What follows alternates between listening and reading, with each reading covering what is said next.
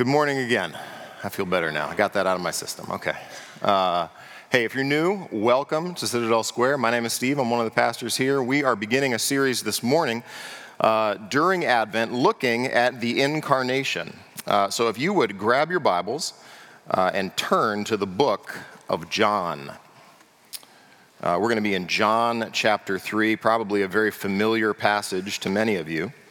The book of John is the book of Jesus' encounters. He has these individual encounters that he has with people throughout the book of John. You think of John and Nicodemus, who we're going to look at today, the woman from Samaria that comes and talks to Jesus. You think about Jesus and Mary and Martha and the raising of Lazarus, Jesus and Mary Magdalene, Jesus and the man with the withered hand, Jesus and the man who was born blind. There are all of these singular encounters where individuals come face to face with Jesus. And after Jesus chooses the disciples and he clears the temple in John chapter 2, we have the first of these in the book of John with a man named Nicodemus. So we're going to look today at Jesus and Nicodemus. As I was preparing for this series, the Christmas story is full of a variety of characters, isn't it? That you have widows, you have priests, you have kings, you have old men, you have barren women, you have shepherds and angels, and all of these individuals paint this tapestry and this portrait of what happens when God becomes man. But what I want to do for these next 3 weeks or so is take a look at the Incarnation through God's eyes. To take somewhat of all of these individual experiences and get above them for a minute and look at if you were going to look at the Incarnation from God's perspective of what he was trying to communicate through sending Jesus Christ, what would you learn about God? So it seems odd to do that during the Christmas season, to go, well, of course we're going to talk about God, but I want to move all of these human characters and even created angelic characters out of the way just for a minute and look at God himself. What do we learn about God himself from the Incarnation? Our staff team is reading a book by Tim Keller called this right here, Hidden Christmas, the surprising truth behind the birth of Christ. And as we were reading it, I came across this quote that I wanted to read to you that sort of sets the framework for our hearts and mind at Christmas, that Christians aren't fundamentally just nostalgic people. We don't just love pine trees, right? That's not that we don't get to Christmas and go, oh, finally we can put up lights and pine trees. That's the thing for us that really just makes our heart beat.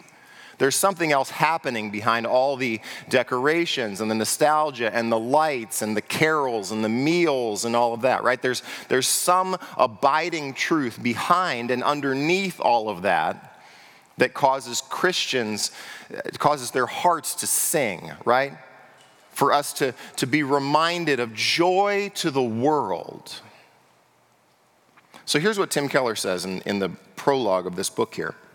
He says, every year, our increasingly secular Western society becomes more unaware of its own historical roots, many of which are the fundamentals of the Christian faith. Yet once a year at Christmas, these basic truths become a bit more accessible to an enormous audience. At countless gatherings, concerts, parties, and other events, even when most participants are non-religious, the essentials of the faith can sometimes become visible. As an example, let's ask some questions of the famous Christmas carol, Hark the Herald Angels Sing, heard in malls and grocery stores and even on street corners. Who is Jesus? He is, quote, everlasting Lord, who from highest heaven comes down to be the offspring of the Virgin's womb. Well, what did he come to do?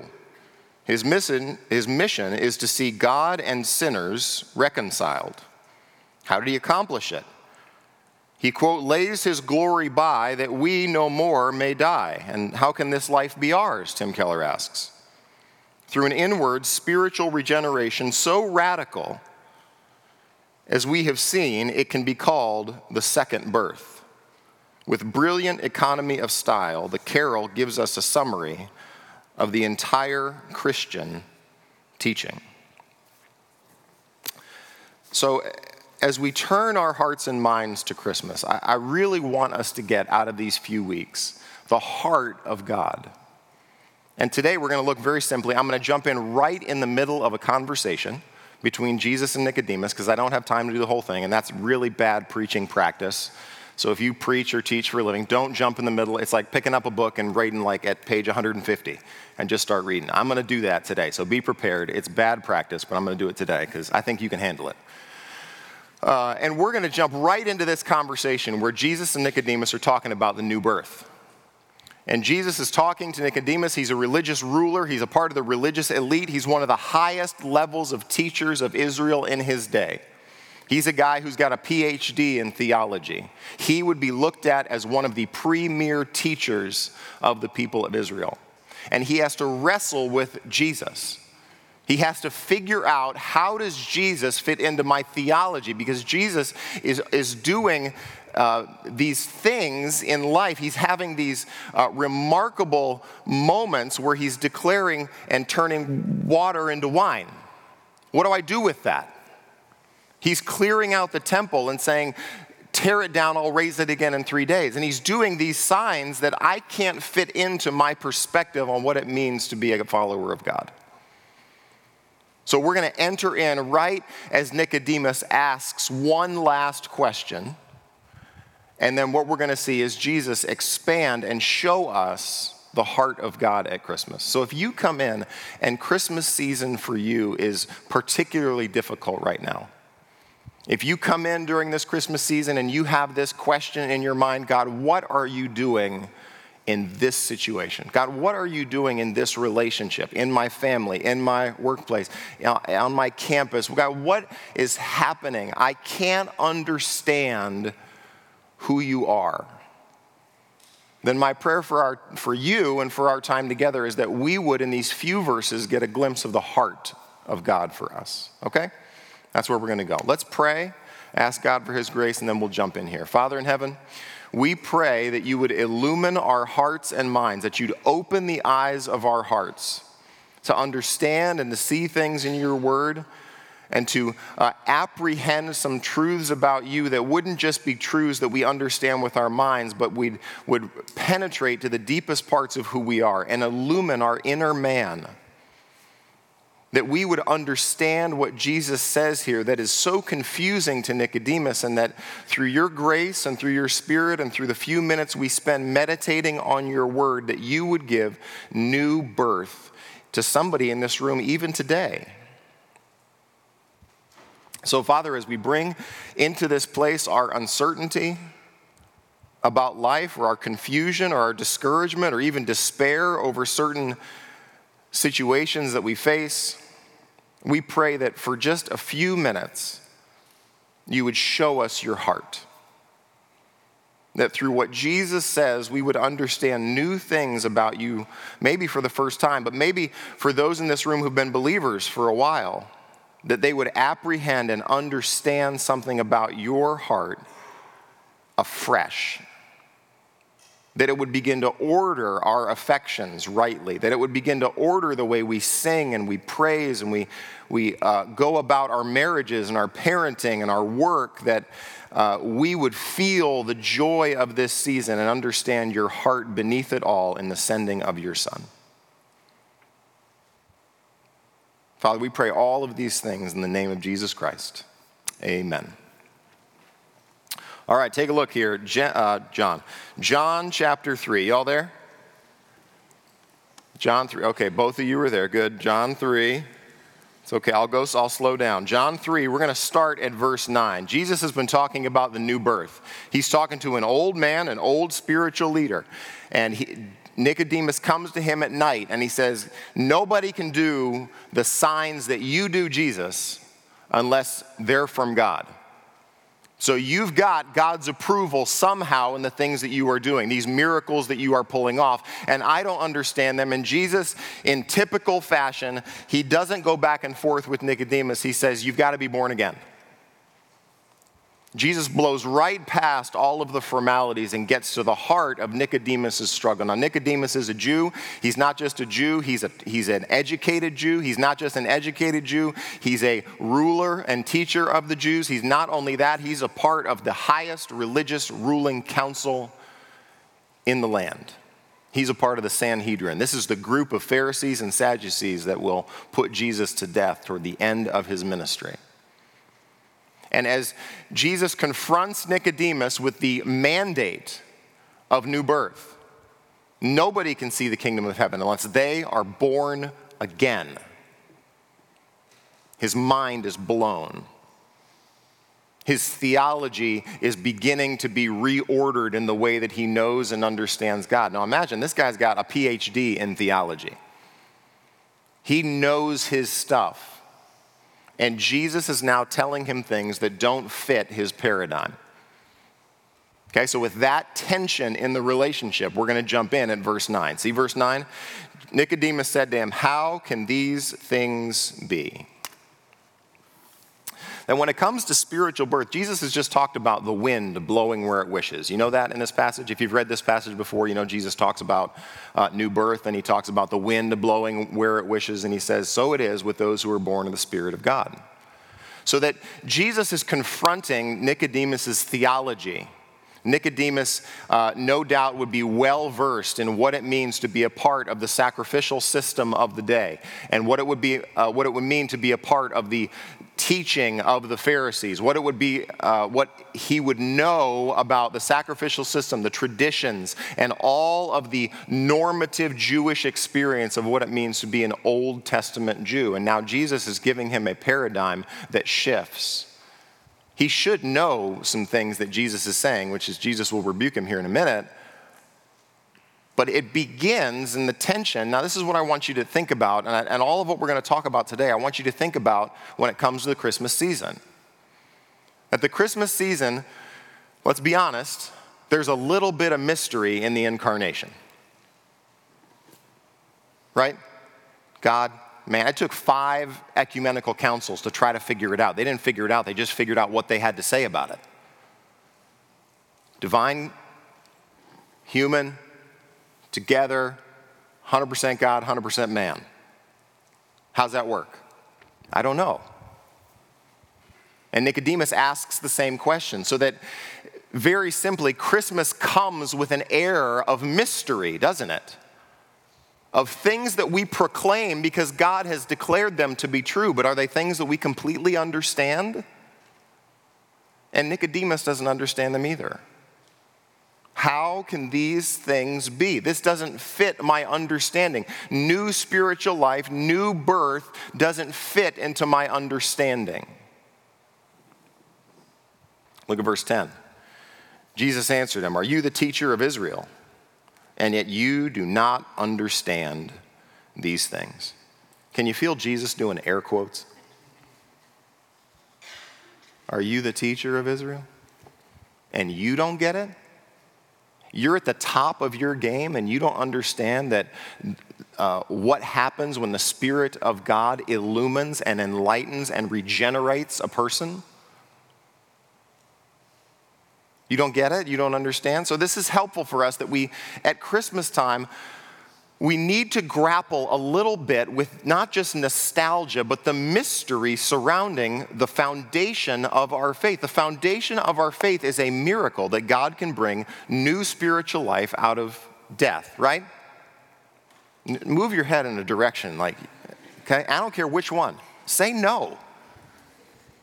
It's a mystery. It's a miracle of what God does to raise the dead.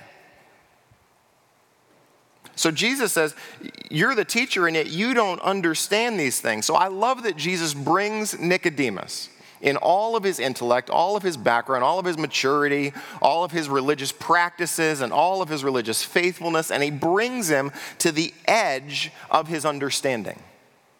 You see that? That he brings him to the edge of what he knows. Because the Christian faith at its foundational element isn't fundamentally intellectual. It's fundamentally spiritual. It's the touching of heaven to earth in the person of Jesus. Right? If you could figure it out, I wouldn't want to believe in it. If you could intellectually reason, now is Christianity intellectually satisfying? Well, of course. But the foundation of the Christian faith, centering in Jesus Christ, the divine God-man, is beyond understanding. And that's where Jesus brings Nicodemus in his conversation. Now, at this point, you have a Bible with red letters in it. Do you see how from this point on there's no more black? That means Nicodemus does this. He don't talk anymore because he's reached the end of the conversation. He has nothing else to contribute in what Jesus is about to say. So from this point forward, Jesus is about to take us into the mystery of the Incarnation and the mystery and the beauty and the wonder of the heart of God. He says, you don't understand? That's fine. You don't have to understand. Let me explain it to you. Because what Jesus is about to do is not leave us in a place of misunderstanding. He doesn't bring us to the end of our intellect and then make fun of us. He brings Nicodemus to the end of his intellect and the end of his understanding, and then he explains something for Nicodemus that Nicodemus can't figure out on his own. Isn't that great?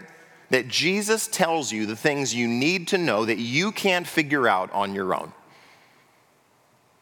And I love that this conversation is between Jesus and one of the top dogs in his field.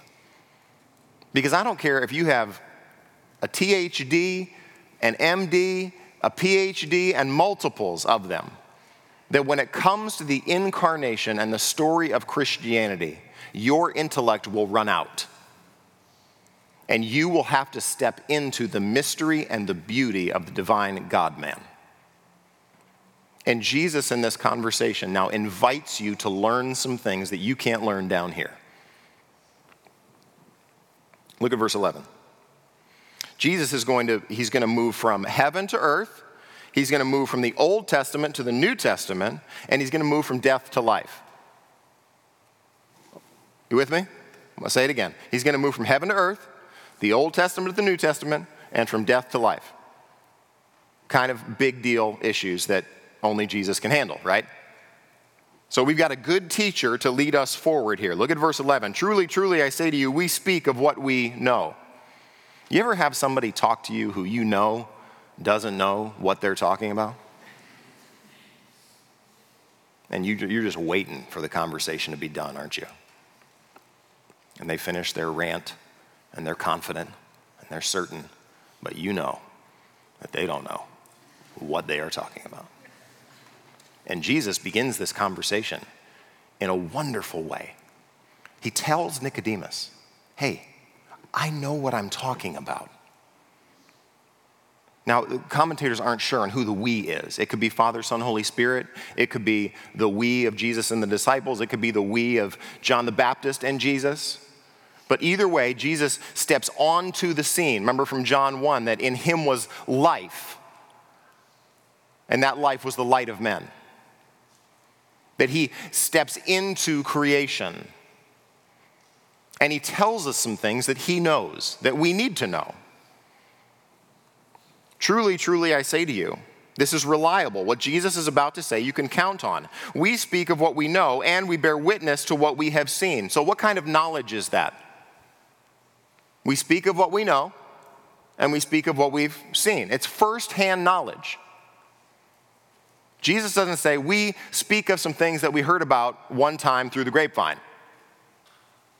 Jesus is very clear that he knows and he witnesses, that he is a first-hand witness of the things that he's about to tell you. You bear witness to what we've seen, but you don't receive our testimony. Verse 12, if I have told you earthly things and you do not believe, things about the wind, things about childbirth, how can you believe if I tell you heavenly things? That's a good question, isn't it?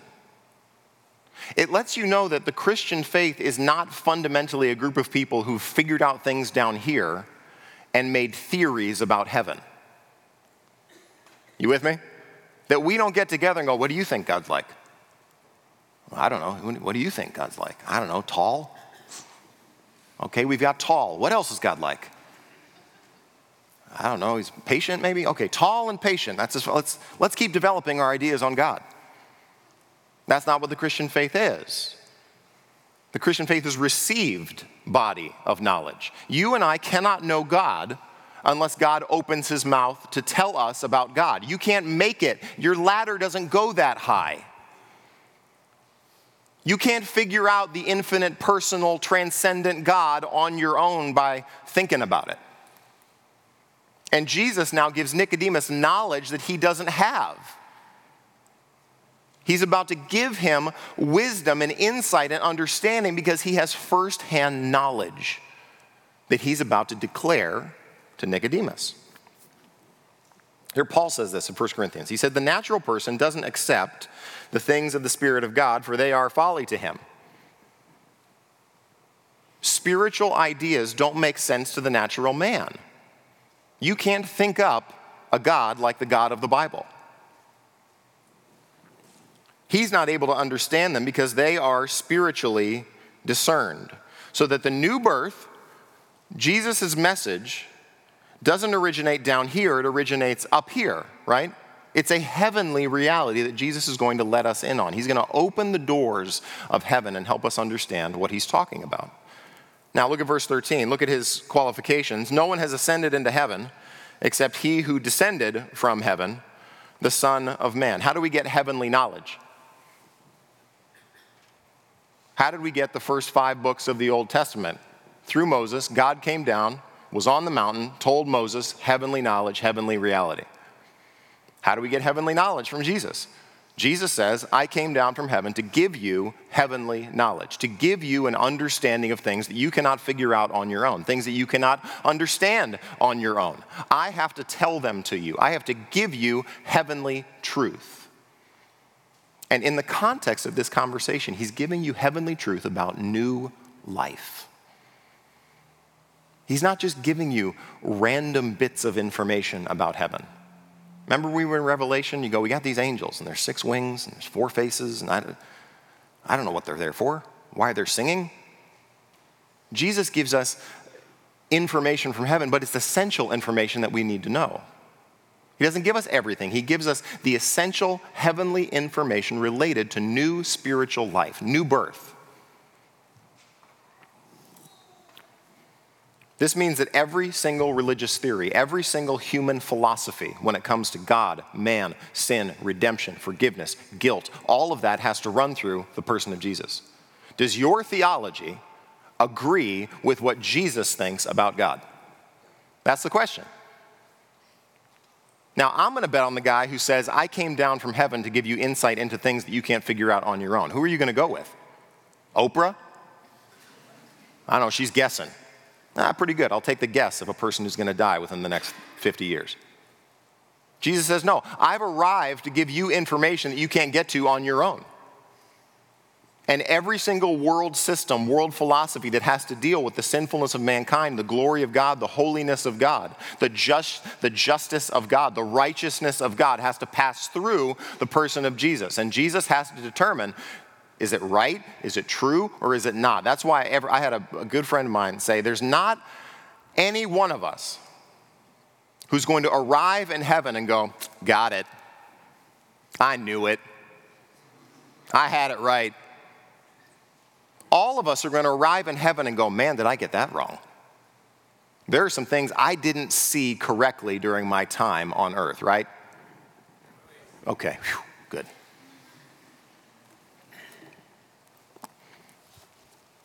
See, this is what Jesus acknowledged. John has already said this, and let me show you to you. Look in John, you're in 3, go back just one page to John 1. Look at John 1, 9.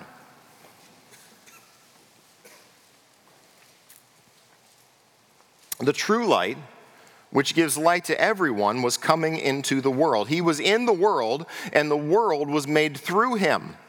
Yet the world did not know him.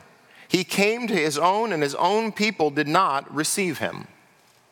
So here comes the creator of the world, and everybody goes, who? Who's that? What do you mean? I don't understand. Move down to John 1:18. No one has ever seen God.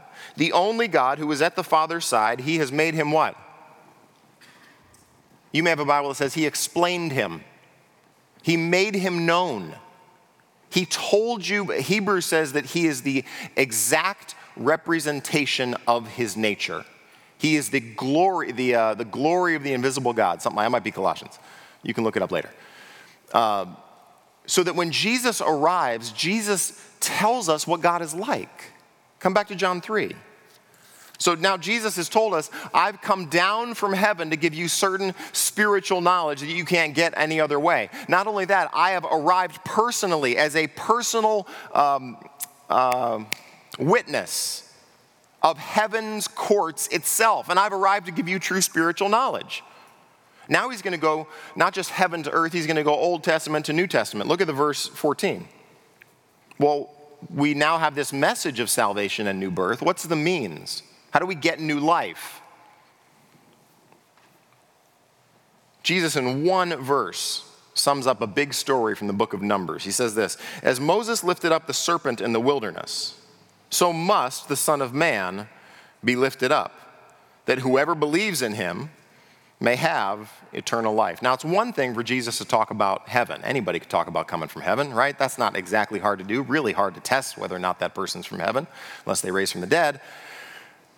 It's a little bit easier for you to say, hey, there's a Bible story in the Old Testament, Nicodemus, you know it, and it's about me. Now, if nothing else, that sounds super arrogant, right? But Jesus is now going to take an Old Testament passage and draw truth out of it that demonstrates something for Nicodemus and demonstrates for Nicodemus something about Jesus that he's telling us in this passage. Numbers 21, you have a cross-reference there? In your Bible, Numbers 21 is the story of the bronze serpent. Numbers 21, the people of Israel are wandering around and they're grumpy. They're normally grumpy. And they have this conversation and they start grumbling against God and against Moses. And it says, well, there's no food, there's no water, we hate this manna, we are not having a good day. And it says that the anger of God burned against the people of Israel. And what he did was he sent, quote, fiery serpents among them. Never a good day when poisonous snakes show up in your tent.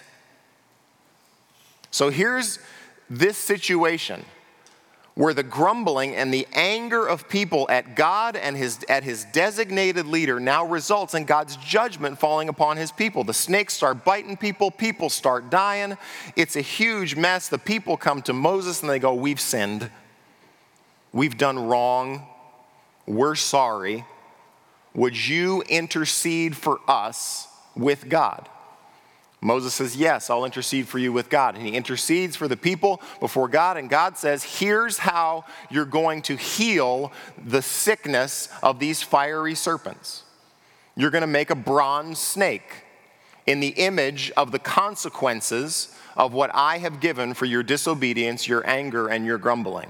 And what you're going to do is you're going to put it on a pole, and you're going to set this pole up, and the bronze snake is going to be at the top of the pole, and anyone who is bitten by a snake turns and looks at that snake who's on a pole, they will be healed. You with me? Here's what Jesus says. As Moses lifted up the serpent in the wilderness, so must the Son of Man be lifted up. What's the way that you avoid death from being bitten by a poisonous snake? You turn in faith, look at the object that God has provided for your salvation, and you will be healed from the sickness of the venom. You with me? Now Jesus says, that story isn't about the snakes so much, it's about me. That the Son of Man not should be, but must. The Son of Man must be lifted up. What is Jesus pointing forward to?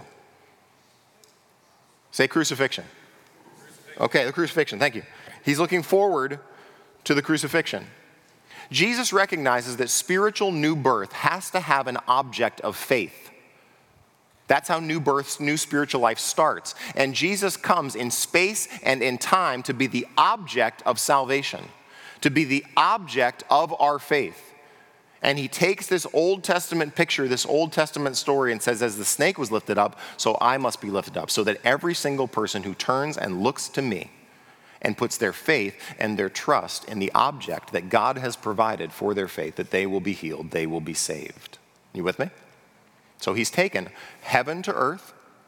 He's taken Old Testament to New Testament, saying that I'm the fulfillment of Numbers 21. Now he's going to take death to life. And now, I want you to get the transition here. What he's just said is the context of perhaps the most well-known verse in all the Bible. We're about to read John 3:16. Anybody remember the guy with the rainbow hair at the football games who would hold up John 3:16?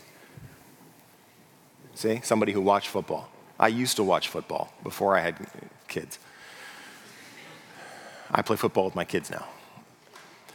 There was a guy at national football and the League of National Football, and he would stand at these things.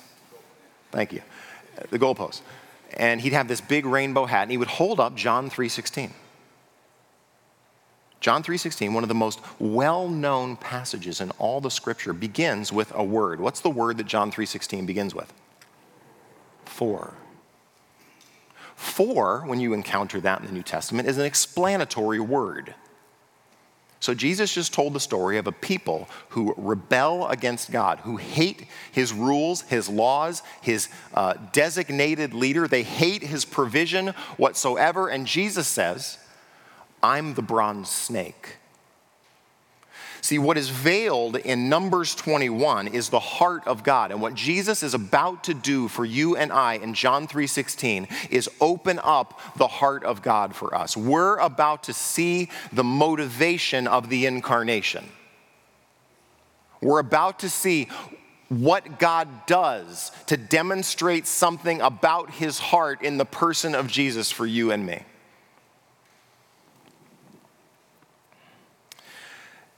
I had you remember, you guys heard Matt Kozer last week, right? Remember that story of Christmas that he told with the broccoli? How sad, how crushing a Christmas of Matt. And I just pictured the little mini fridge and the broccoli on top, and Matt just... Right? Didn't you feel that? Is Matt in here? No, is he not? I have worse than that. I have a good friend, a guy who, had a great ministry in my life and my wife's heart as we were getting ready to be married. And he was in town a number of years ago, and we were driving around, and somehow the topic of Christmas came up. And out of him, I was so surprised by it, because he's typically a pretty mild-mannered guy. But out of him came such emotion as he talked about Christmas, because Christmas for him was the time when his parents told him we're getting divorced. And every single Christmas for him is this dark cloud that covers his life. And man, have you ever prayed those prayers where you go, God, if you love me, you'd ... This difficulty wouldn't be so hard. This season wouldn't be so heart-wrenching. That in your conversations with God and in the prayers that you don't tell a lot of people, that there's this subtle anger or frustration or bitterness or sadness when it comes to God. And you go, God, I don't understand what you're doing. I don't see how this demonstrates your love for me. I don't understand this season of life, or how this difficulty is kind of wrecking my life right now. And Charles Spurgeon, struggled with gout for a large part of his preaching career. And there's a quote that he says where in his processing about the pain that he would go through with gout, he would pray and go, God, I wouldn't treat my kid this way. God, you're my heavenly Father and I am your child, but I wouldn't treat my kid this way. That this pain is so debilitating and hard and heart-wrenching that, God, it's hard for me to see the love of my heavenly Father. And when John 3:16 erupts in your mind, as you read through John 3:16 explodes in you could quote it without trying right now, couldn't you? And it comes on the heels of people who hate God. It comes in the midst of a story of people who are frustrated with God and how he leads and what he's doing and how it makes no sense and why they're in the wilderness and they're so angry and they're experiencing the consequences of their rebellion against God. And now Jesus moves on and he goes, for God, so what? Loved. For God so, the word so, for us, you can kind of read it two different ways. It could mean so much, right? An amount. While God's love is big, yea, even infinite, that's not what it means here in the Greek. All throughout the book of John, so in this phrase and the way it's written has to do with in what manner. How does he love? What does he do to demonstrate his love? What is the thing that God chooses to put forth and to demonstrate and to display his love?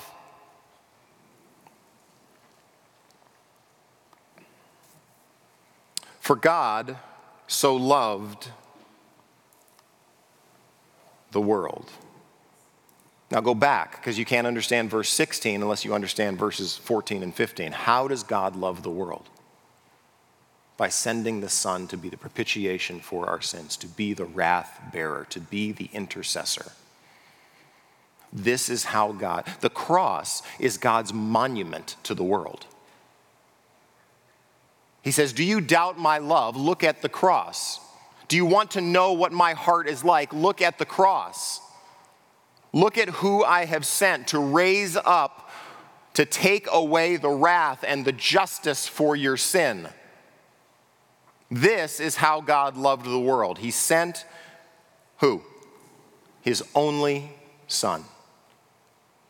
So God is not just demonstrative in the way that he demonstrates his love, that he exposes the heart of love that he has, but he also tells us that his heart is generous. Now, I have multiple kids, but I've got only one son. And when I read that, no dad of a who has one son? Anybody have one son? You can't read that without feeling that in your chest, can you? You can't feel that without the heart-wrenching reality of what it means for God to give his one and only Son. This is what this God is like. This is how he demonstrates his love for us.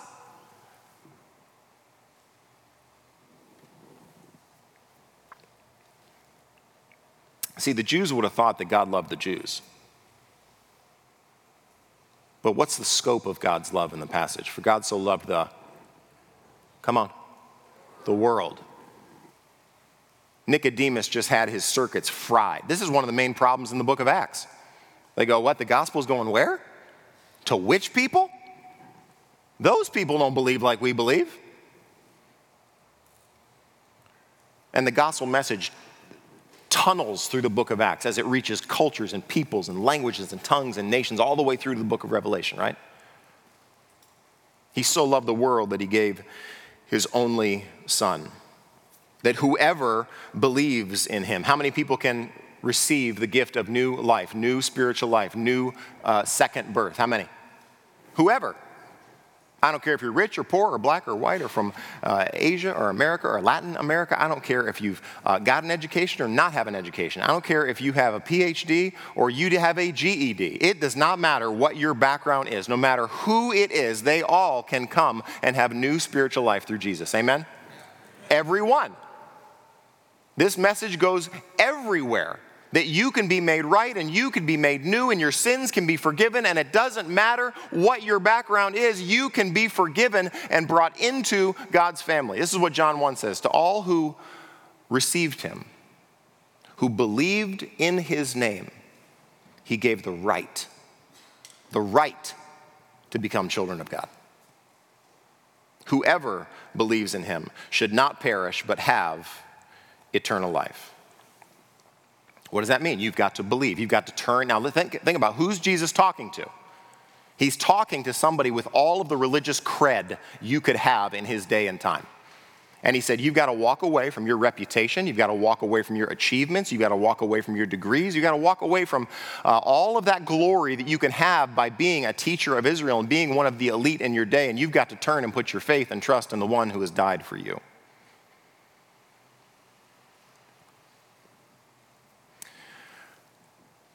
You like Christmas? Will you teach them to be happy? I don't care. Who said? Teach these folks to be happy about Christmas. Let me say two things about this. This is just free. Take this, do what you want with it. Do you give good Christmas gifts? I mean, not just like, oh man, where's Harris Teeter? I need a gift card. Not that kind. Like, we've all done that. But do you give good Christmas gifts? I love getting Suzanne good Christmas gifts. I've learned, we've been married coming on 13 years. In the beginning of our marriage, I would do the equivalent of like closing my eyes, grabbing a bow and arrow, and trying to hit the bullseye. I wouldn't recommend that. But I love getting her things that she wouldn't get for herself. And what I tried to do early in our marriage is tried to guess. Have I spent hundreds of dollars on things that she didn't want? I have. Have I spent hundreds of dollars of things that she didn't ask for or need? Yes, I have. I've done that too. But I love trying to find the thing that she didn't know that she even thought that she might need. Because I love Suzanne. And I love guessing. Now, I've learned later, and as I've grown to listen to my wife, that I should ask her what she so desires for Christmas. Okay? Write this down. Young guys in marriage, you can write this down. This is good. Use this. God gives his best. Do you know that? That God loves to give his best. He loves to give exactly what you need to display his eternal love. That's what Christmas is. He gives the best. This is why I love Christmas. I love getting creative with gifts, and I can't wait to have their mind blown. Do you give like that? Because only Christians get that, right? We go, God gave his absolute best. I'm going to get so creative and thoughtful, and I'm going to ask a lot of questions about what she wants, but I'm going to get her the things that are the best.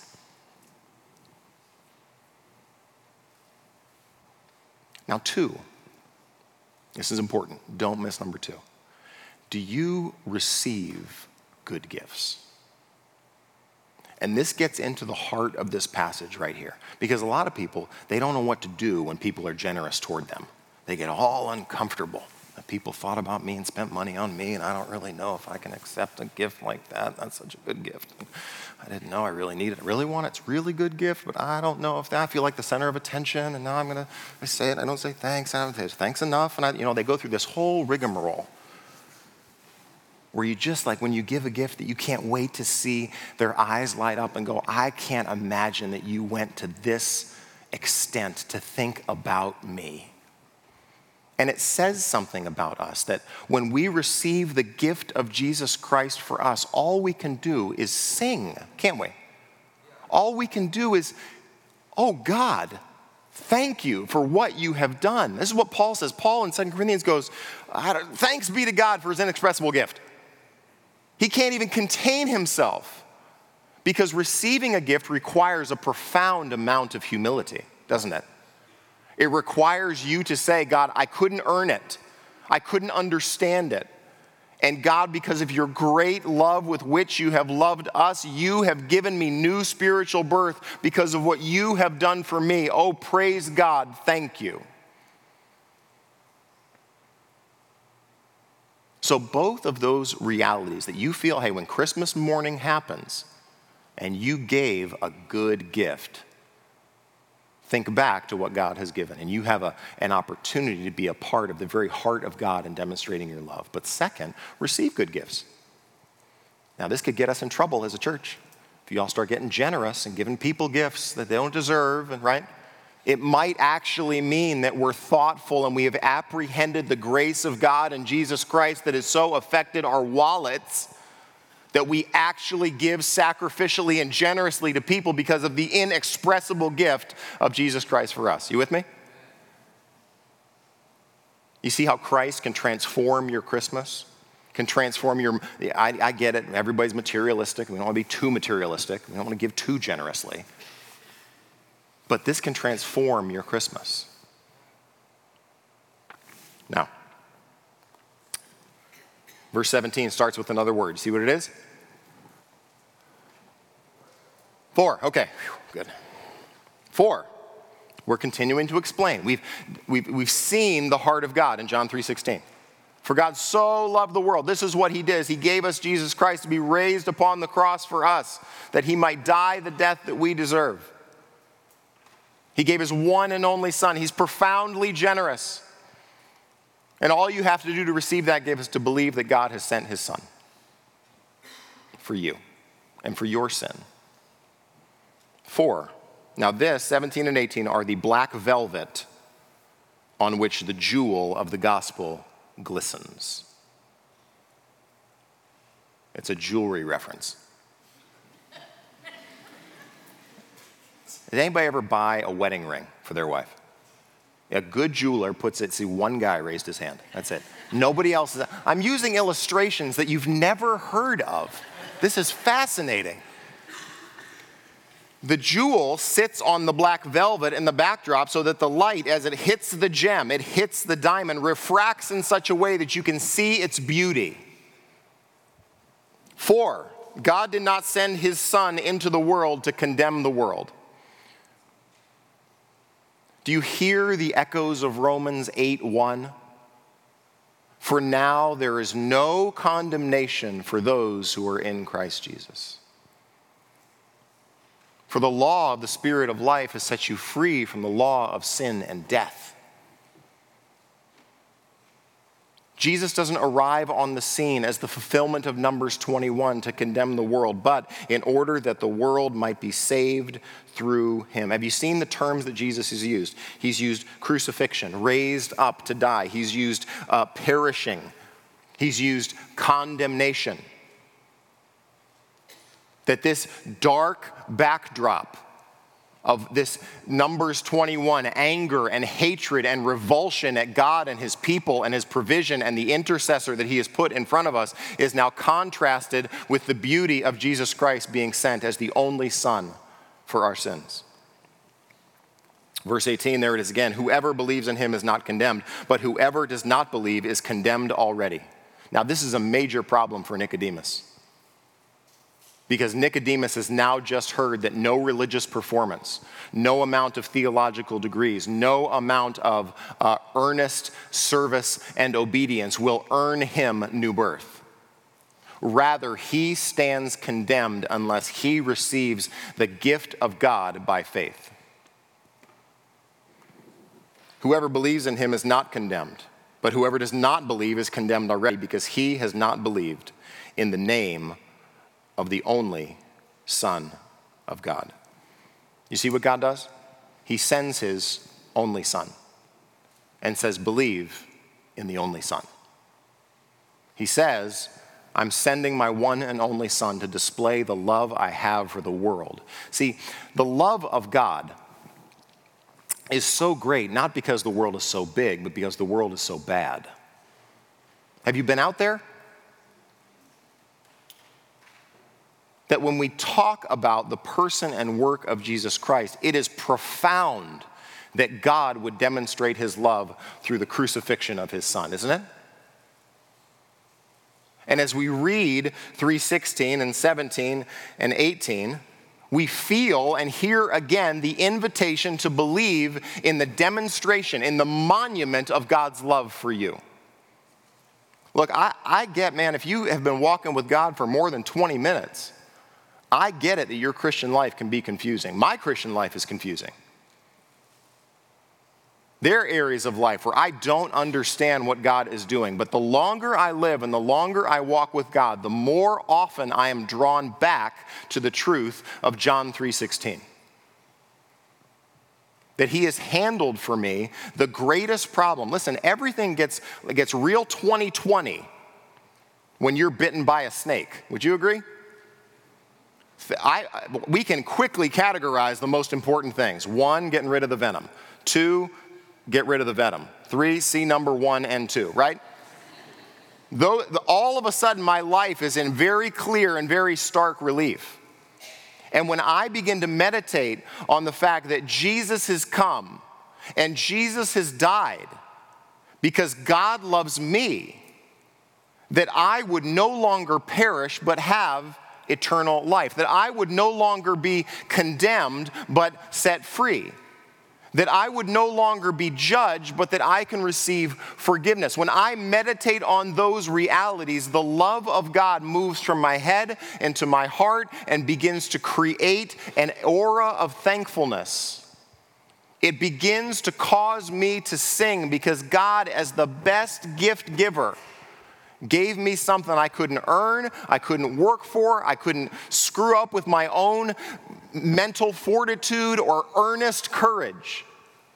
That he touched me. That I turned and looked at the cross and said, I trust him.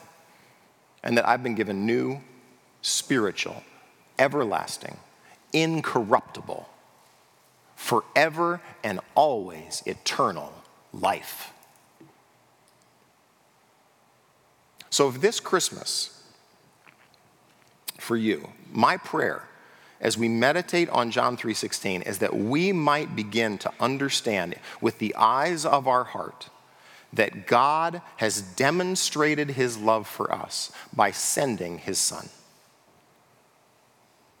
And if you're hitting that season of difficulty and hardship and uncertainty, for the next few weeks, would you just open the posture of your heart to be reminded of the fact that God demonstrates his love for us in this, that while we were yet sinners, Christ died for us. And my prayer for us as a church is that we would be refreshed with the knowledge of God's love for us in Jesus Christ through the Incarnation. That the Incarnation demonstrates for us the very heart of God, that we would be brought into right relationship and that we would receive new birth and eternal life. So, Father, for these things we pray. For those who are in this room who feel the discouragement and the despair and the uncertainty of the situations that they are in, I pray that through your word and through your spirit that there might be a new wind of the Spirit of God in their heart and mind, that they would experience what we see here in this text, that they would know the very heart of God as they, with eyes of faith, gaze upon the divine God-man who was incarnated to die, to demonstrate and create a monument of your love for the whole world, so that whoever believes in him would not perish but have eternal life. Father, would the heart of love that you have for the world penetrate into the dark recesses of the hearts of the people who are in this room? Would they hear again the love of God and Jesus Christ for them? Father, we thank you that you love us. We thank you that you love us in our darkness and in our weakness and in our despair and our rebellion of you, that you loved us enough to send your one and only Son because of your love and your generosity toward us. Father, refresh our hearts this Advent season. It's in Jesus' name we pray. Amen.